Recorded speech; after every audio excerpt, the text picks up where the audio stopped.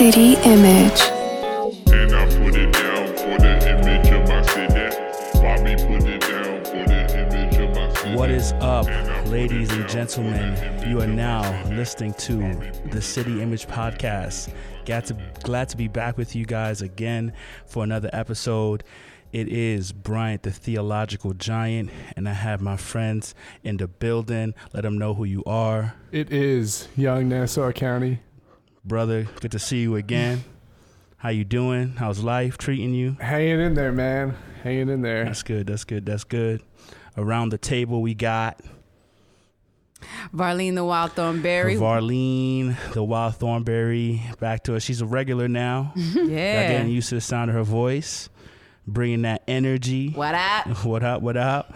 Yo, but we got a fourth person. Oh, hey, y'all, hey. It's Florida, the principal, a.k.a. the woman with principal. What's up? Hey, she got like her own tagline. I need like Brian the Theological Giant, a.k.a. the Theological... Nah, I need something like extra with it now because she took it to another level. But glad to be with you guys again, man. I hope you guys are having a blessed season. We're entering into that Thanksgiving season, Christmas season. Lots to be thinking about, thankful for. So praying God be with you guys. We got a very dope episode lined up. We're going to be talking about the ever interesting realm of dating and relationships. What sparked this is Joshua Harris. Don't know if you guys are familiar with him, but he is a Christian author who came to fame very young in his life, in his early 20s. He wrote a best-selling book, I Kissed Dating Goodbye. And recently he put out a statement recanting the book, totally disavowing it, and not necessarily disagreeing with everything he wrote, but basically coming to the conclusion that he no longer agreed with his central tenet. And so that kind of triggered our discussion today, as we're going to be kind of discussing, was he right? Was he wrong to recant it? There's still a lot of fans of his book. So stay tuned, keep it locked. We're going to be diving in to that interesting topic today.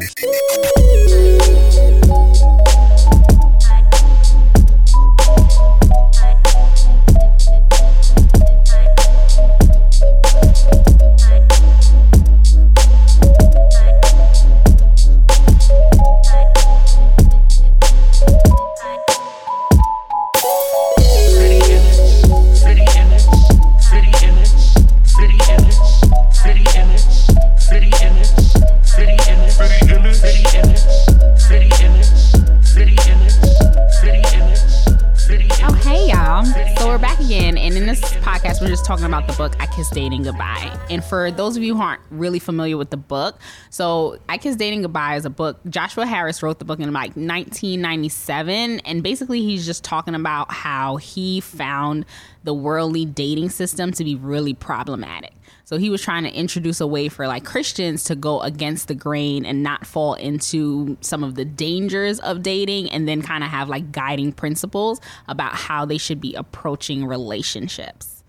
So ultimately in the book, he talks about like 7 principles of bad dating and how to not fall into that. But then he also talks about the heart and the spirit behind dating and how Christians should be looking to treat one another. He introduces this principle of having selfless love, where in every interaction that you're having with your brother or sister in Christ, that you are thinking about it from a place of selflessness as opposed to just trying to get what you want out of dating relationships. He also talks about like guarding your heart. He talks about like what your thought pattern should be, what your interactions with you and the person that you're talking to and your church community, how you should be interacting with them. So he basically just talks about like the spirit and the heart behind what your interaction should be with people of the opposite sex. Yeah, and the reason why this is such a big topic is because the book really took off when he wrote it and essentially created this. Probably didn't create it, but it basically made popular this idea of quote unquote purity culture, which is basically a culture of how a lot of Christians or just people in Christendom dated, or at least felt like, you know, how they were directed to date. And really, this is something that, I mean, I read the book randomly when I was like 21. Yeah, I didn't think anyone knew hugely about this book. Yeah. And then I found out actually like a lot of people have read this book. It actually Yeah. has informed and impacted a lot of people at a really formative time of their life. So for him to recant it is a pretty big deal. Yeah, it's huge because I came to faith early 2000s, and I think that was around the time where the book had kind of cemented itself in the culture, in the evangelical kind of culture. And I got immersed into that culture pretty early on in my faith, being introduced to certain theologians and pastors. And so that purity culture was really kind of heavy in the church. And so I came into the church hearing things like, guard your brothers and sisters' hearts, and like, watch how you date. And I think it was in many ways a reaction to a lot of the craziness we see in the dating world, a lot of the selfishness we see in the dating world. But I think Joshua Harris has come to the point that maybe he overreacted to that stuff, and he put out a piece of work that probably set up a lot of legalistic tendencies in how to approach dating. And in the wrong hands, I think it was used to kind of really restrict people's approach to romance. And there have been people who have commented of how the book hurt them. And so Joshua Harris, he put out a TED Talk. So it's been a process of a few years, I think, of rethinking the book. This wasn't just a fly-by-night decision to recant the book. I think I saw an interview as early as 2016 on NPR where he was kind of talking about rethinking the book. And so it's been a process of him kind of reevaluating his ideas and taking the time. Because, I mean, I would imagine that recanting a book that sold, I don't know, probably how many millions of copies. Mm-hmm. It was millions of copies, translated in multiple different languages. Yeah. Worldwide. That's when you know. Yeah. When your Yeah. book gets translated, that's when you... Yeah, it was a huge book, so it could not have been an easy process to come to the conclusion that I was wrong about the central tenet of my book and I need to recant it. But he did a TED Talk talking about how the purpose of the talk was to give advice on how to come to a place of humility, admitting that you're wrong. But he talked about the book, and he talked about how, it hurt people and how he needed to recant. And I think there's a documentary that's out as well talking about it. So I just really wanted to read the statement he put out, because this statement was basically him saying, I'm now going to take the book out of print. Mm-hmm. Right. So it wasn't now that he just thinks he disagrees with the idea. I think he's come to the point where he thinks it's genuinely harmful. And so just a snippet of the statement he put out a few weeks ago. He says, while I stand by my book's call to sincerely love others, my thinking has changed significantly in the past 20 years. I no longer agree with its central idea that dating should be avoided. I now think dating can be a healthy part of a person developing relationally and learning the qualities that matter most in a partner. So, and then he ends that statement by basically saying, I'm taking the book out of print. So, yeah. And so, I mean, the conversation around this book is pretty huge, because really for Harris, he was coming up at a time where there was a bunch of different things happening in the country. For one,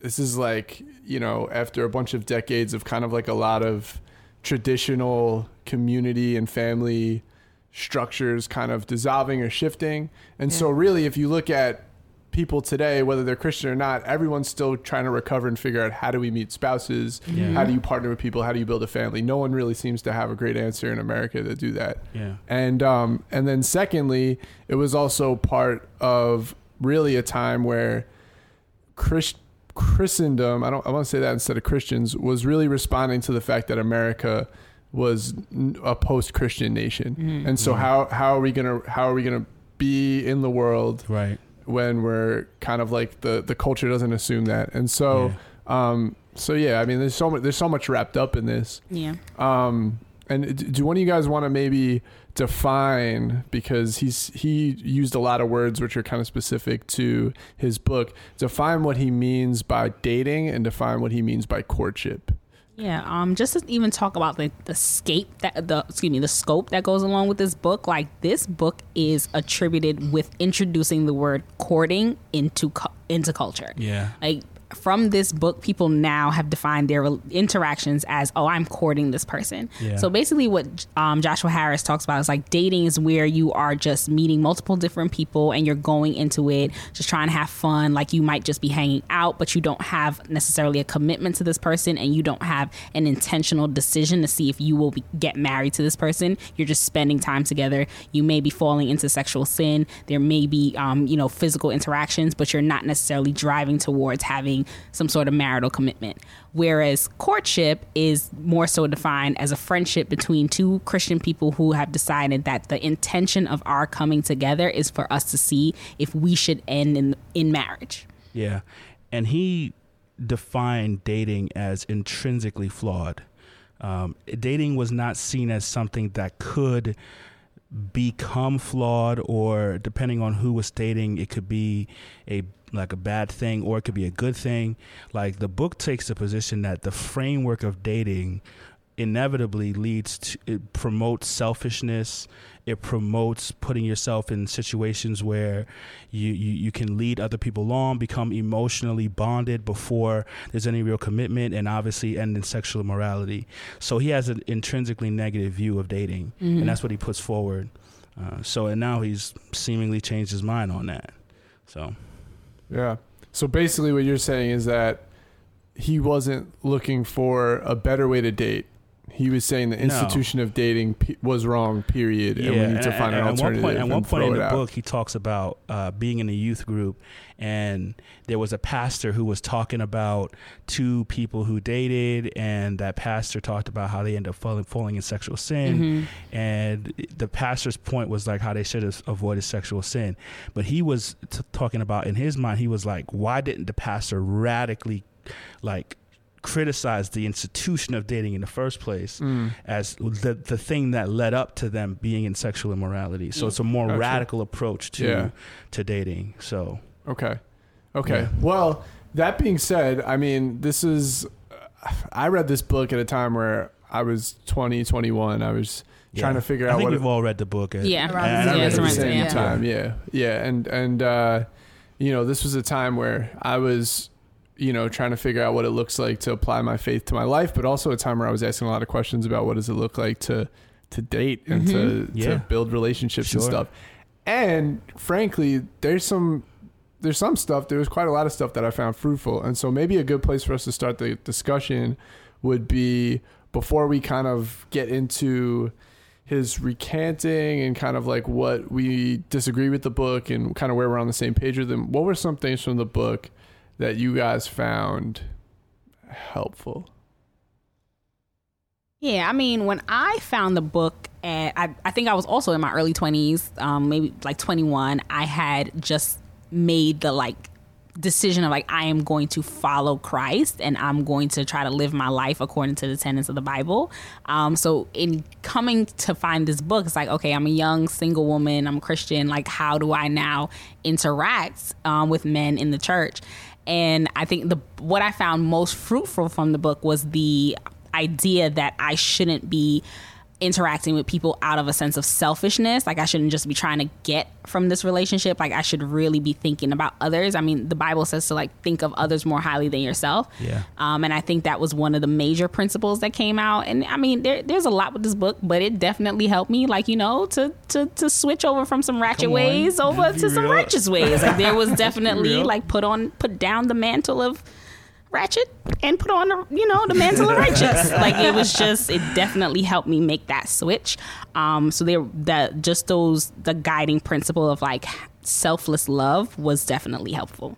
Yeah, seeing my fallingness and knowing where I was when it came to relationships with the opposite sex, I was like, nah, this is not really good. Because I had just came out of a year relationship, my first open relationship with the guy, and we had broken off, and I was heartbroken everywhere. And so I picked up this book and I was like, oh my gosh, this is the way I should be trying to do things now. And I mean, from what I took for it mainly was, for God so loved the world that he gave his only begotten son. And so we're supposed to love the same way. Like that was kind of like the main principle that really got anchored to. And like he quotes John 4, like, this is love, not that we loved God, but that he loved us and sent his son, an atoning sacrifice for our sins. Dear friends, since God so loved us, we also ought to love one another. And I think taking that as a guiding principle when it comes to relationships is very important, and it does radically change how you interact with just people in general. And so for relationships, especially when you get into like things that are going to be pretty intimate, like the deep down, sacred things in your life, you have to be careful with those things, and also very sincere and just very intentional on how you approach that with someone else. And I think that's a great guiding principle when it comes to relationships with someone else. Yeah, man. I mean, nothing beats the law of love. Jesus said it himself, treat others as you want to be treated. And I think that principle for so long in the culture has been lost. I mean, you see so many examples of that. You listen to all your favorite songs and it's like, Drake is like, she asks, do you love me? I only say partly. I only, so it's almost... I'm on raps. I mean, like, the reality is just this idea of like, I'm with you, but I don't really care. Like, it's just a selfishness that's in the culture. And so coming out of that space where people are always using people, like there's the one I'm committed with, and then there's the side chick. And it's just this idea of people are just there for use. Reading a book like this can be a total breath of fresh air. It's like, oh my goodness, wait a minute. Like, this law of love is supposed to be in the realm of romantic relationships. Right. And I think people kind of theoretically know that, but the culture is so toxic that that's just not the everyday experience. It's not practical. It's not. It's not what we do. And people don't experience that. And so you read a book like this, and it's talking about love. It's talking about care. It's talking about not using people. People are coming from a place of heartbreak, and the book is really refreshing in that way because now it's giving you an alternative. Right. Yeah. Right? So. Yeah. I mean, when I kind of heard that this was all going down. And like, people were kind of clapping back at Josh Harris, or he was really clapping back at himself retroactively. He accepted or something. the clapbacks. But I mean, I think it's really easy to like pile on or punch down at like Joshua Harris. Yeah, but I mean, honestly, when I read this book, I think the biggest thing for me that was helpful or I found compelling was like this idea that there should be a level of intentionality to dating. Right. Yeah. So basically, I had never really been introduced to that principle. It was basically like, if we're vibing in the moment, let's just continue and hang out more and just see where things go. And the idea of just having some thoughtfulness, or even kind of just to bounce off of what you said, even just considering where the other person might be at, as opposed to kind of like self-preserving yourself and always kind of playing chess with like a relationship. Yeah, I mean, that was kind of revolutionary for me to hear. And I think, especially being someone that didn't have any type of role models in relationships speaking into my life on that topic, I was like, all right, I'm going to scoop this up and hang my hat on it, because it was like just someone actually giving some sort of guidance in that direction. So, yeah. And I think even the fact that he talks so much about examining your own heart and like knowing what your motivations like are. Introspection. Yeah, like I think that definitely is helpful. And like if you are approaching relationships, you need to know where you are. You need to know like what is driving you, what your motives. And I think like that definitely helps you as a person think about, why am I entering this sphere? Why am I getting into a dating relationship? So that I'm clear-hearted and then I don't project any issues or project any of things that I haven't resolved in my heart onto another person. Yeah, totally. Yeah, so that was all well and good. And, I guess if the conversation ended there, we'd all be in a great space. But Josh Harris could still make money off he could still make money ebook, but now he got to make money off whatever book he going to write. He can in the ebook. He wrote a couple books, so he still got some money coming in. He's good. And the documentary, you got to pay for it, right, or something more. I think you could watch it for free. Okay. Maybe as a suggested Support 'em, donation. Who knows, man? But the reality is that the book was hurtful for a lot of people. And a lot of people talked about the book being not necessarily viewed as a principle that people should follow, or maybe, I don't know, eating the meat, separating the bones, or whatever the case may be, like the sense of the spirit of the law, but that it was actually really legalistic, and like it was used to beat people over the head, and it was used to set up an oppressive purity culture. So I wanted to, I guess we could dive into that and kind of discuss that. And I don't know if we're all on the same page. We had a little pre-discussion going, and I think people have varying levels of disagreement. We literally have popcorn because we're ready to popcorn disagree. on the table. I'm just gonna- So we're so just to stay, we're not we're all not in the equal place of disagreement with the book, but we have to talk about the fact that people have disagreed with it. So, I mean, I guess I could start. I mean, I think as I was rereading the book, so I kind of re-dove in, and I began to just listen to, just think about certain things. And what I got as I reread this book is, and he mentioned this himself as he was, I think it may have been in his TED Talk, how a lot of this book was written from a place of fear. A lot of this book was written from a place of, we are in a culture where there's rampant sexual immorality. There is rampant, like people getting their heart broken, all kinds of things taking place. And so how do you curtail all of this from taking place? Let's set up a system that can protect people. And while that is an innocent desire, actually a good desire, it can lead to people sort of, it can lead to putting in rules and boundaries in place that can actually be harmful. So for me, as I was rereading it, there was lots of, I don't want to say fear mongering. That's too extreme. But he really over and over again, he had examples in the book of things happening tragically, people who are in dating relationships. And I'm like, is this a fair assessment of dating? And, is it always the case that if I'm in a date or going on a date with somebody and I'm alone, it's going to lead to these feelings, it's going to lead to this heartbreak? And maybe he would have said no, even at the time, but it was just not this fair picture being put forward on dating and some of the benefits that could come from dating. And you come away reading that book relating to people, even quite frankly on a friendship level. If that friendship level could lead to something romantic, you come away feeling like, I have to really question how I interact with the opposite sex. If I have these romantic feelings, if I'm in a dating relationship, there's all this paranoia that can come up.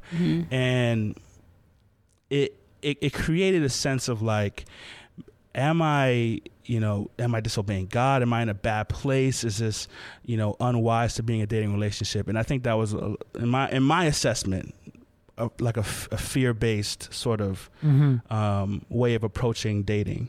Yeah. So, yeah. See, I kind of err on the fear of God is the beginning of wisdom. Okay. Okay. All right, Varney. And so I get it. It's not always a great place to start, but it is a place to start. And if you are truly seeking and pursuing God, eventually you will get to a place in your maturity where you're able to do the whole separating the, eating the meat and spitting the bones. And so for me, I just feel like him making those illustrations, like, kind of made his points, like it illuminated those points more for me, to see the seriousness of these faulty parts of dating, which I was practicing. And so I don't really see anything wrong.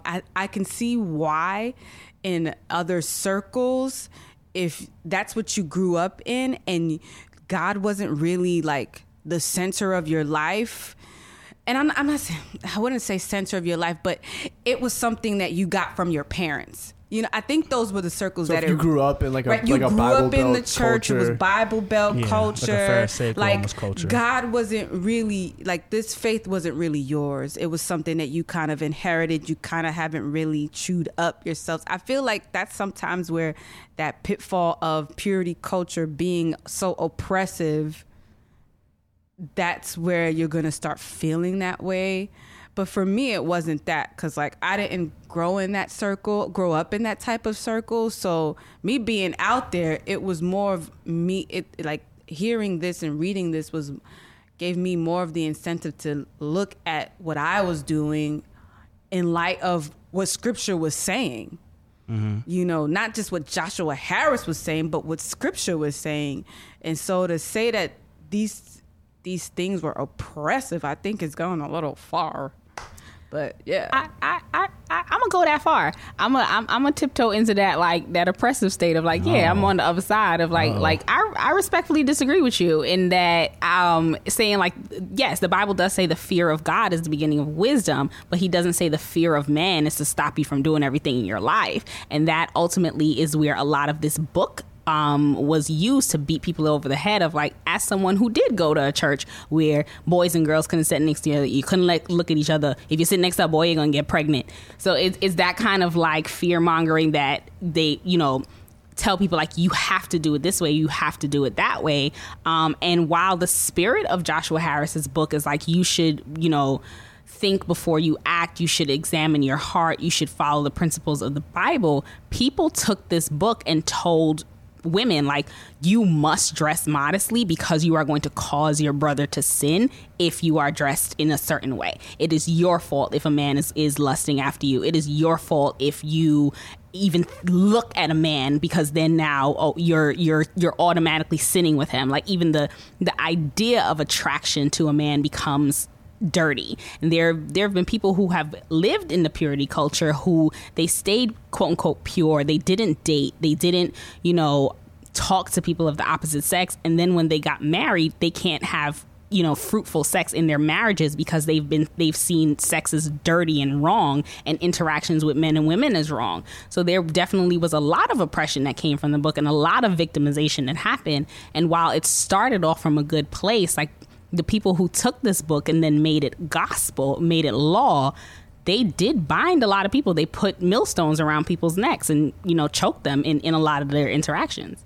Well, I would agree. See, well, now I would agree. Oh, we got a debate going. Okay. I would agree with your whole, like, with the whole, like, it being oppressive in that space. Yeah, I don't think that you should be doing that with a book and holding it over people's heads and, you know, thumping them, you know, with it. But I would say, like, looking at the principles and how he set it up, I don't think there was really anything wrong. What people did with it now and how they interpreted it and applied it, right, yeah. I think is, no, don't do that. You know, the whole, like, I don't agree with the whole whatever you wear, like, you're the reason why this guy is sinning situation. Mm-hmm. Like, I don't necessarily agree with that. I don't think that's right, but I still don't think the principles that he had were inherently wrong.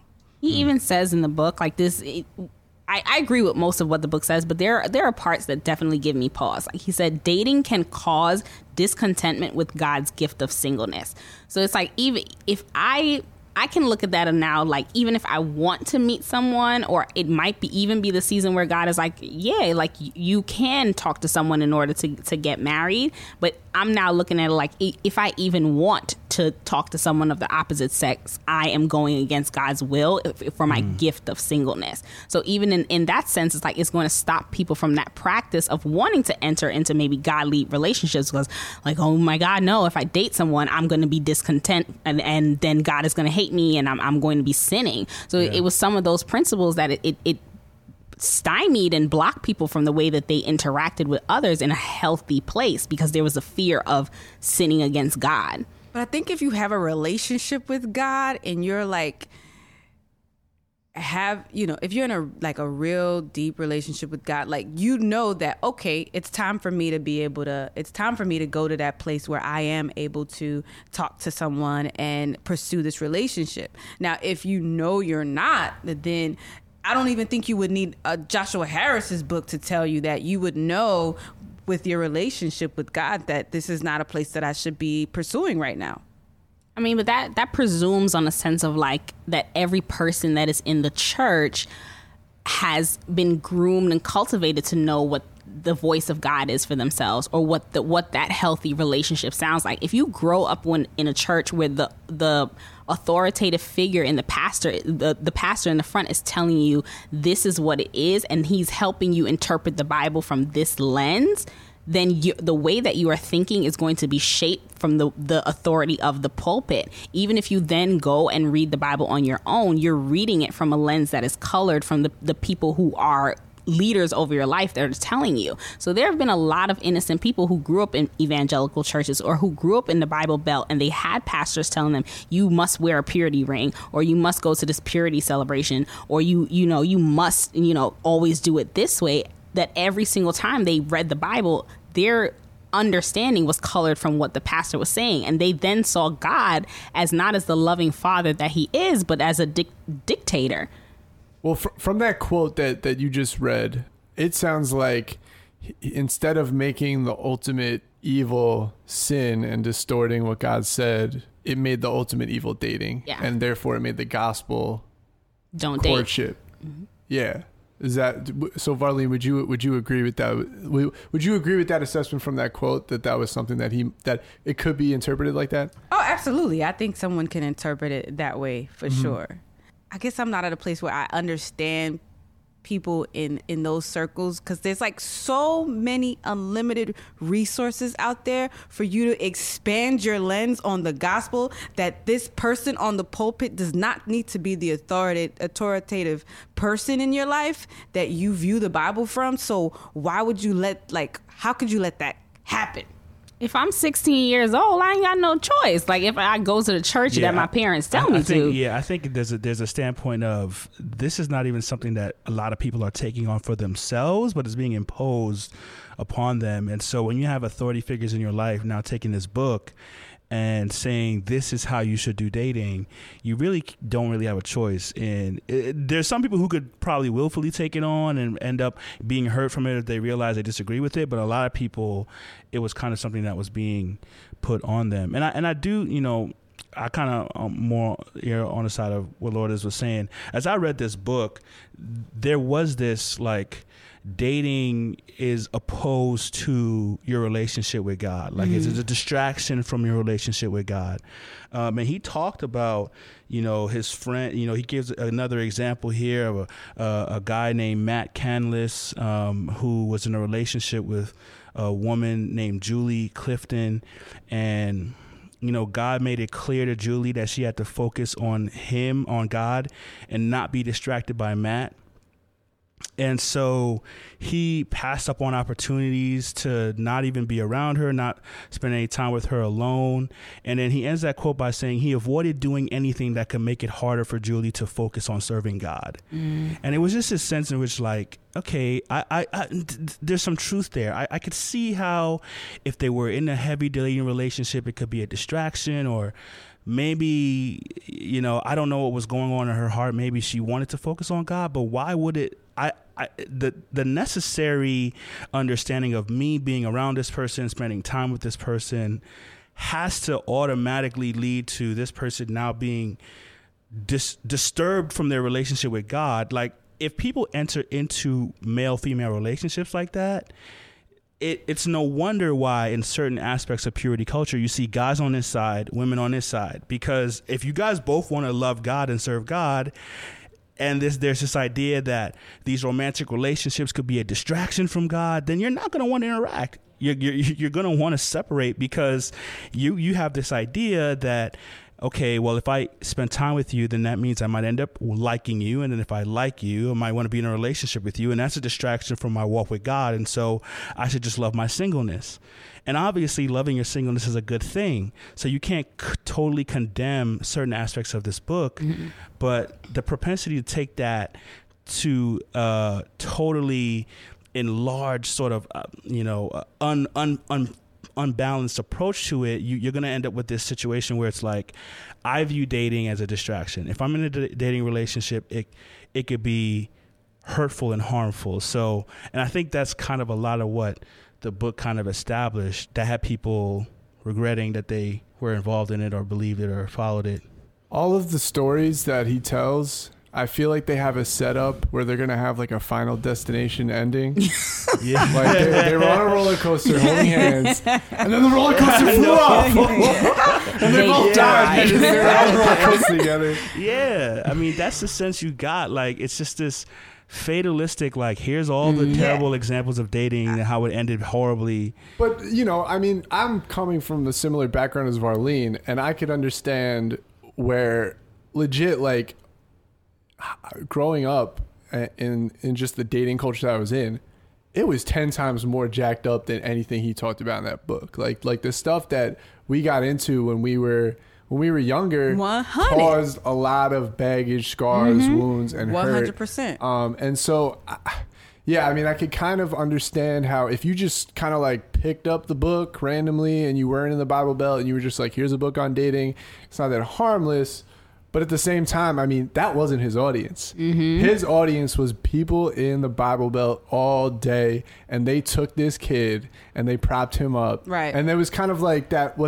Do you have that quote on hand about that girl? Yeah. So this conversation that this group of people were having about the book, she says, this was on a panel, right? Yeah, this was like I think just a regular conversation just on the recantation of the book, and they were asked about their thoughts on his apology, and one girl was like, it's big, like in reference to purity culture, it's bigger than Joshua Harris, as big as an impact as he did have.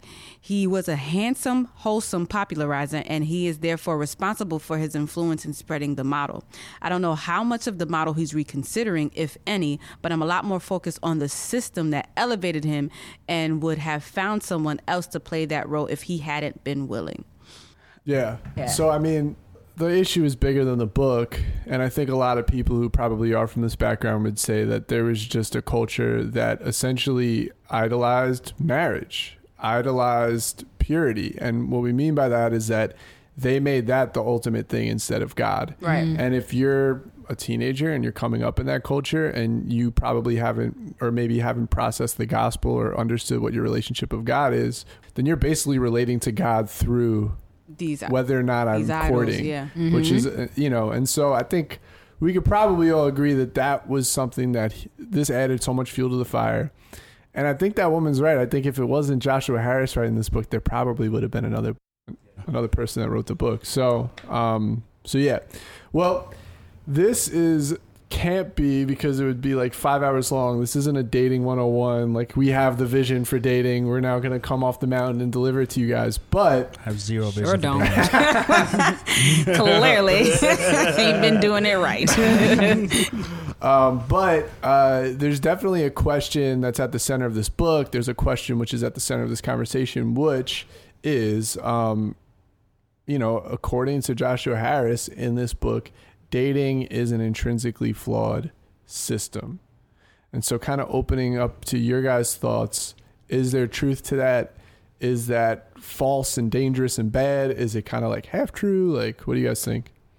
I think it's half true. I might say all the way true. But You will say or you will not say? I'm not going to say, well, see, I'm going to just keep it 100. The real deep inside me wants to say, yes, dating is like inherently bad. Go ahead, girl. Say it with your chest. Go ahead. Say it. Say it. So I'm going to keep it Stand by real. it. Stand but by it. I ain't going to be on that tip because I know it's not practical to not date, So I wouldn't, I'm not going to be that person that's just going to be like, no, you can't date. But, If you ask me personally, I'm gonna say yeah, because So would you set up like arranged marriages? Is that how you... Yo, I'm with it. 'Cause Okay. I think, I don't know. I like to err on the safe side with things. And it's you know what? It's probably just a very fallen part of me as well, where I just, maybe it can be based in like my lack of trust in God with certain things. But I think that when it comes to relationships, there's a lot of hurt and pain and selfishness when it comes to dating that I think you really can't avoid, which is why I think it's there's a lot of flaws in it. It's just we can't avoid being fallen people, and so when it comes to being with someone emotionally, spiritually, you're gonna lead to the physical no matter what you do. And So wait a minute, you're gonna lead to physical, meaning you think is people are gonna automatically end up in like sexual relationships? Is that what I think it happens. Absolutely. Flag on the play. Flag on the play. And I think you have your what's the word I'm looking for? I think you have your exceptions, Okay. where people are really intentional about it when it comes to dating and saying, I'm gonna be celibate. I think you have your exceptions. I think there are a lot of exceptions, actually. But I'm going to do a generalization that doesn't usually happen. So the sexual aspects is always something that needs to be guarded. And I think dating doesn't allow for that to happen most of the time. So you are basically 100% in agreement with his premise. And you don't think he should have recanted a single thing about this book? I think he should. But like I said, Just keep it real. You feeling it. You feeling it. Because I think we need to be intentional about these things, but I think it has to be grounded on like a real love for the other, like for people, right? And a real love for people. So if it's something that you're just doing because this is the right thing to do, this is what I need to do, then your the motivation behind it's not sincere, it's not real, and it's gonna come off very tacky. You know what I'm saying? But if it's real and you're really doing it for the love of the person, then it's gonna come off a little bit more genuine. Even if it comes off corny, it's gonna come off genuine, it's gonna come off real, and people gonna know your vibes. But if it's not, then it's gonna come off real tacky. It's gonna come off. So one more question, because it's not an interrogation. I just wanted to ask you, how then, if dating is not supposed to be something that Christians engage in, how do we then enter into relationships and enter into marriage? Just because, I made a joke about, giving, arranged marriages, but we're not in a culture that does that, right? Right. What is the alternative you would present then? How do people get to know each other, enter into some sort of relationship that is, I don't know, maybe courting, I guess, and then... I think so. I think learning of someone in community can happen. Okay. I don't think we need to be in one-on-one... one-on-one situations. And I'm not saying that's not what I've done it. I've done the one-on-one. Okay. And that's why I say I can't be all the way on the air of no, you can't date, because I've done it. And yes, I have had relationships that have flourished because of it. But yeah, I think it can be done in community. I think we can go out together with other friends and other people who are on the same page with us and learn of that person in that way. And then if we do see that, we're interested in each other, or I'm interested and I don't know if he's interested, then I would share. I wouldn't be on the sly or on the slick and just kind of always want to be around this person and be awkward and stuff.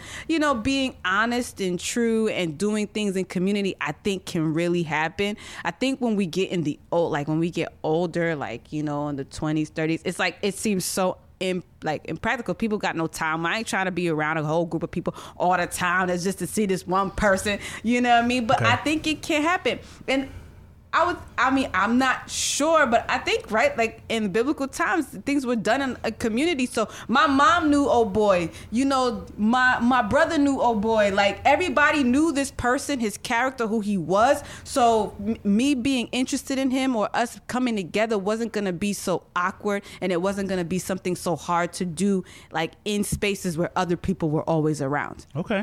Sis, I might need to take your advice because you married out here and I'm single as so I might need to listen to you. But I mean, I disagree, but I'm not. I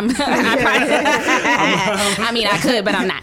But like, I agree that Christian couples should interact with one another in community. I think that whatever you do should be done in light. There should be accountability. Your pastor should know. Your church community should know. Your parents should know. Like somebody should be checking in on you, like what's going on.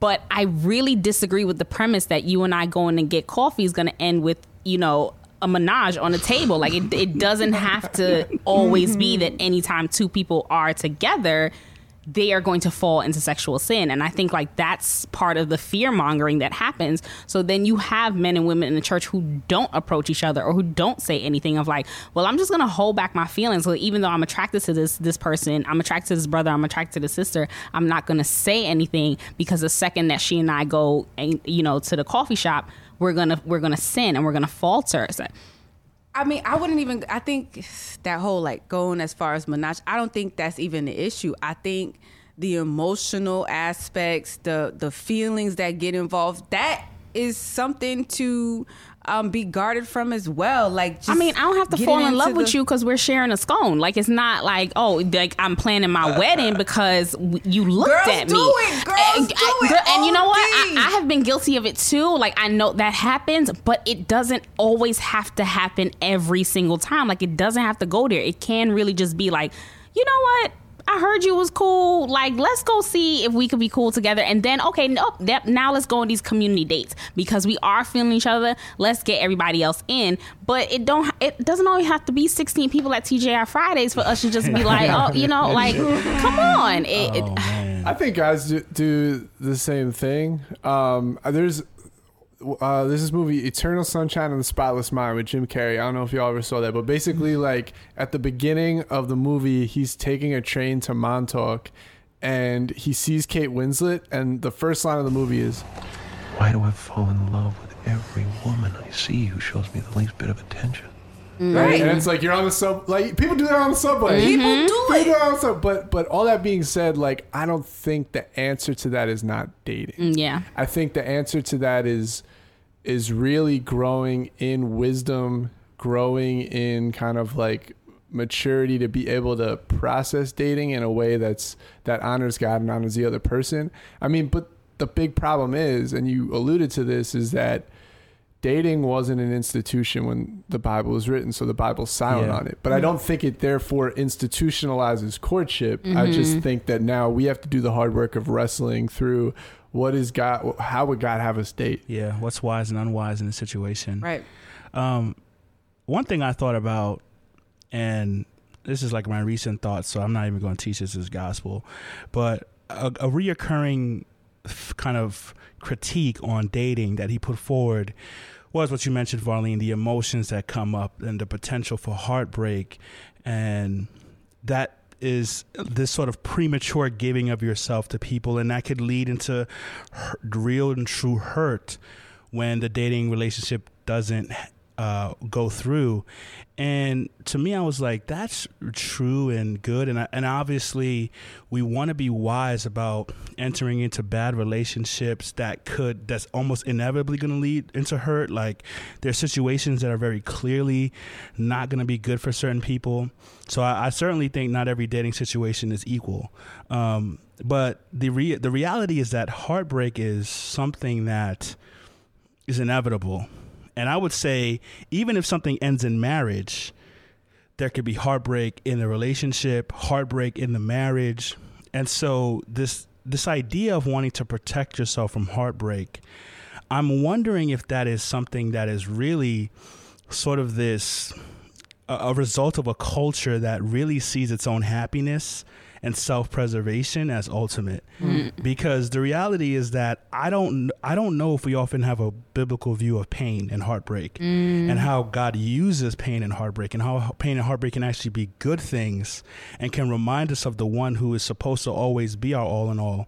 And so I speak from my own experience, because I have been let down by pursuit of women before and had a tremendous amount of heartbreak, and have had to wrestle with closing myself off emotionally and that sort of thing. And it's because no one wants to get their heart broken. That's just makes sense. Like, no one obviously walks into heartbreak, but the reality is that I don't know, if you get to a place where you're always trying to protect yourself from heartbreak, you could be closing yourself off into something good. And I don't even know if that's something that's even possible to do. Like, heartbreak and disappointment happens. And I would say that heartbreak might actually end up being a good thing, something that is used by God. So my point there is, I wasn't with Joshua Harris's fear that we need to be avoiding this heartbreak. Like, I'm not so sure that's something that should always be avoided as he put it in the book. So that's some of my thoughts as I was processing through what he wrote. But about but I feel like heartbreak in the realm of pursuing romance outside of commitment. Okay. Well, I would say I do think that if you are averse to the idea of commitment in general, then I think you shouldn't be dating. I would agree. Like, if you're someone who has no desire to get married, you ain't looking for quote unquote the one, then you're entering into dating relationships haphazardly, and that just could lead to a lot of needless heartbreak. But if you have that honest intention of commitment, the reality is that you could set up the most, like, I've seen some of the most thoroughbred, like, people coming from Christian homes, love Jesus, they seem like a perfect fit, and it ends in heartbreak. Like, it's almost unavoidable. I've seen people get married and it looked like their marriage was great and they had every reason to get married, and then it ends in divorce. And so when does it end? Like, when does trying to prevent yourself from heartbreak end? Because theoretically, we don't know the future. Right. Yeah. Any relationship can end in heartbreak. Yeah, I think that reminds me of, like, God in the Bible, he says that I'm close to the brokenhearted. And, like, love ultimately is an act in vulnerability. Yeah. Like, you cannot pursue love without understanding, like, there is a good chance that I can be hurt. And that message is in the gospel. Like, Christ pursued us and then we crucified him. Like, we're breaking God's heart all the time. Like, he shows that, like, when you put yourself out there for someone, there's that great chance that they can be vulnerable. Like, I have there's this poem that I love by W.B. Yeats, The Cloths of Heaven, and he says, I have spread my dreams under your feet, tread softly because you tread on my dreams. And there's that idea of, like, I'm putting forth, like, my heart, I'm giving you this part of myself, and I'm asking you to be careful with it. But the author also understands there's that risk of, like, because I've given you that, you could stomp all over my dreams and you can stomp all over my heart. But I don't know that that's, like, saying, like, I never am going to get hurt, if that is, like, even being fully human or actualizing that sense of, like, self and, like, fully truly loving, because to love is to be vulnerable and possibly open up yourself to hurt. I know, like, the Bible also says to guard your heart, but at the same time, it doesn't say put Fort Knox around your heart. Bars. Okay. Lord is dropping major keys.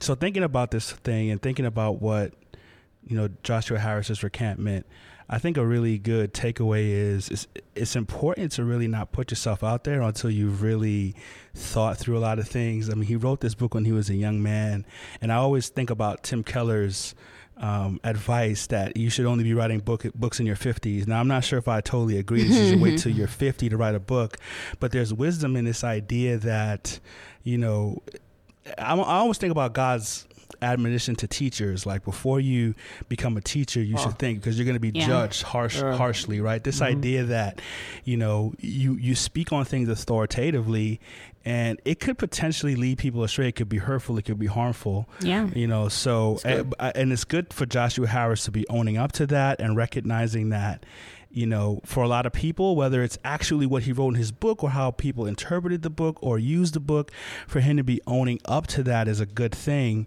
But I think it just serves as anyone who is who's involved in content creation, people who are involved in shaping people's ideas.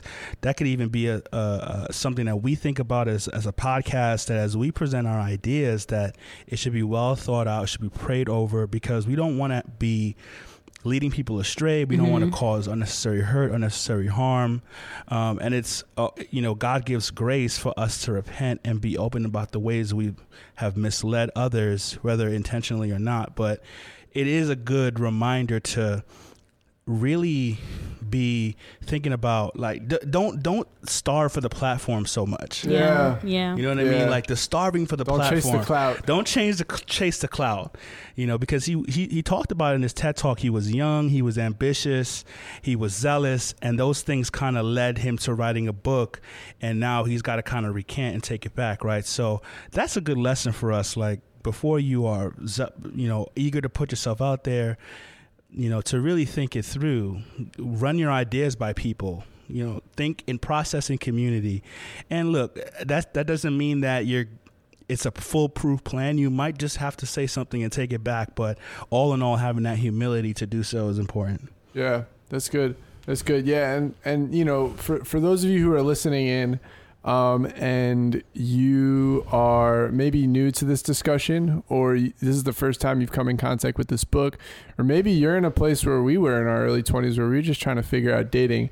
This is by no means a comprehensive discussion on dating from scripture. I mean, it's pretty much not that at all. This is definitely very much an in-house conversation, which we're glad that you guys are listening into. But, if you are looking for good resources, TMZ actually just ran this article where they saw Justin Bieber walking out of a building with Meaning of Marriage by Tim Keller. And let me tell you something, that book is actually fire. Shouts out to the Bieber. Shout out to him, man. Yo, I be joking on him, but he's like he really a believer out here. I need to stop. Those kids, I hope they make it. But I found that to be a great resource.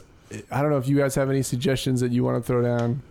Oh, Momentary Marriage by John Piper is pretty good. Yeah. Yeah, it tells you how to pursue relationships. No, I mean, you just going to recommend I Kiss Dating Goodbye, because in your opinion, ain't nothing wrong with it. Okay. Like, I recommend you read Joshua Harris's I Kiss Dating Goodbye. You can't find it no more. So if you want the book, hit me up, son. I got it on my Kindle, all right? Yeah. Yo, they ain't selling them anymore, but if you talk to Marlene, she's got them on the black market. I'm sure I can find my copy with all my highlights in it. You got to meet her on the corner. She is now the plug for that book. Wow. Oh, man. Yeah, I think just admiring his humility. I respect the fact that he was big enough to say, like, yo, like, I was wrong. Where, like, all the ideas in his book might not necessarily be wrong, but he definitely is a model for a lot of the church to follow. Of, like, I put forth thoughts and I put forth things that impacted other people, so I repent of it, which the evangelical church might want to follow suit. The white evangelical space. Evangelicals, holler at your boy Joshua Harris. Yeah, like, just take back the whole statement on social justice and the gospel. Just a lot of stuff needs to be recanted in that space. All right, guys, so thank you for listening in. We appreciate your time. Hope that you guys continue to just be blessed of God. This is Bryant the Theological Giant signing out. This is Lordess the Principal, a.k.a. the Woman with Principal. Varlene the Wild Thornberry. And Young Nassau County. All right, we'll see you in the next one. Peace.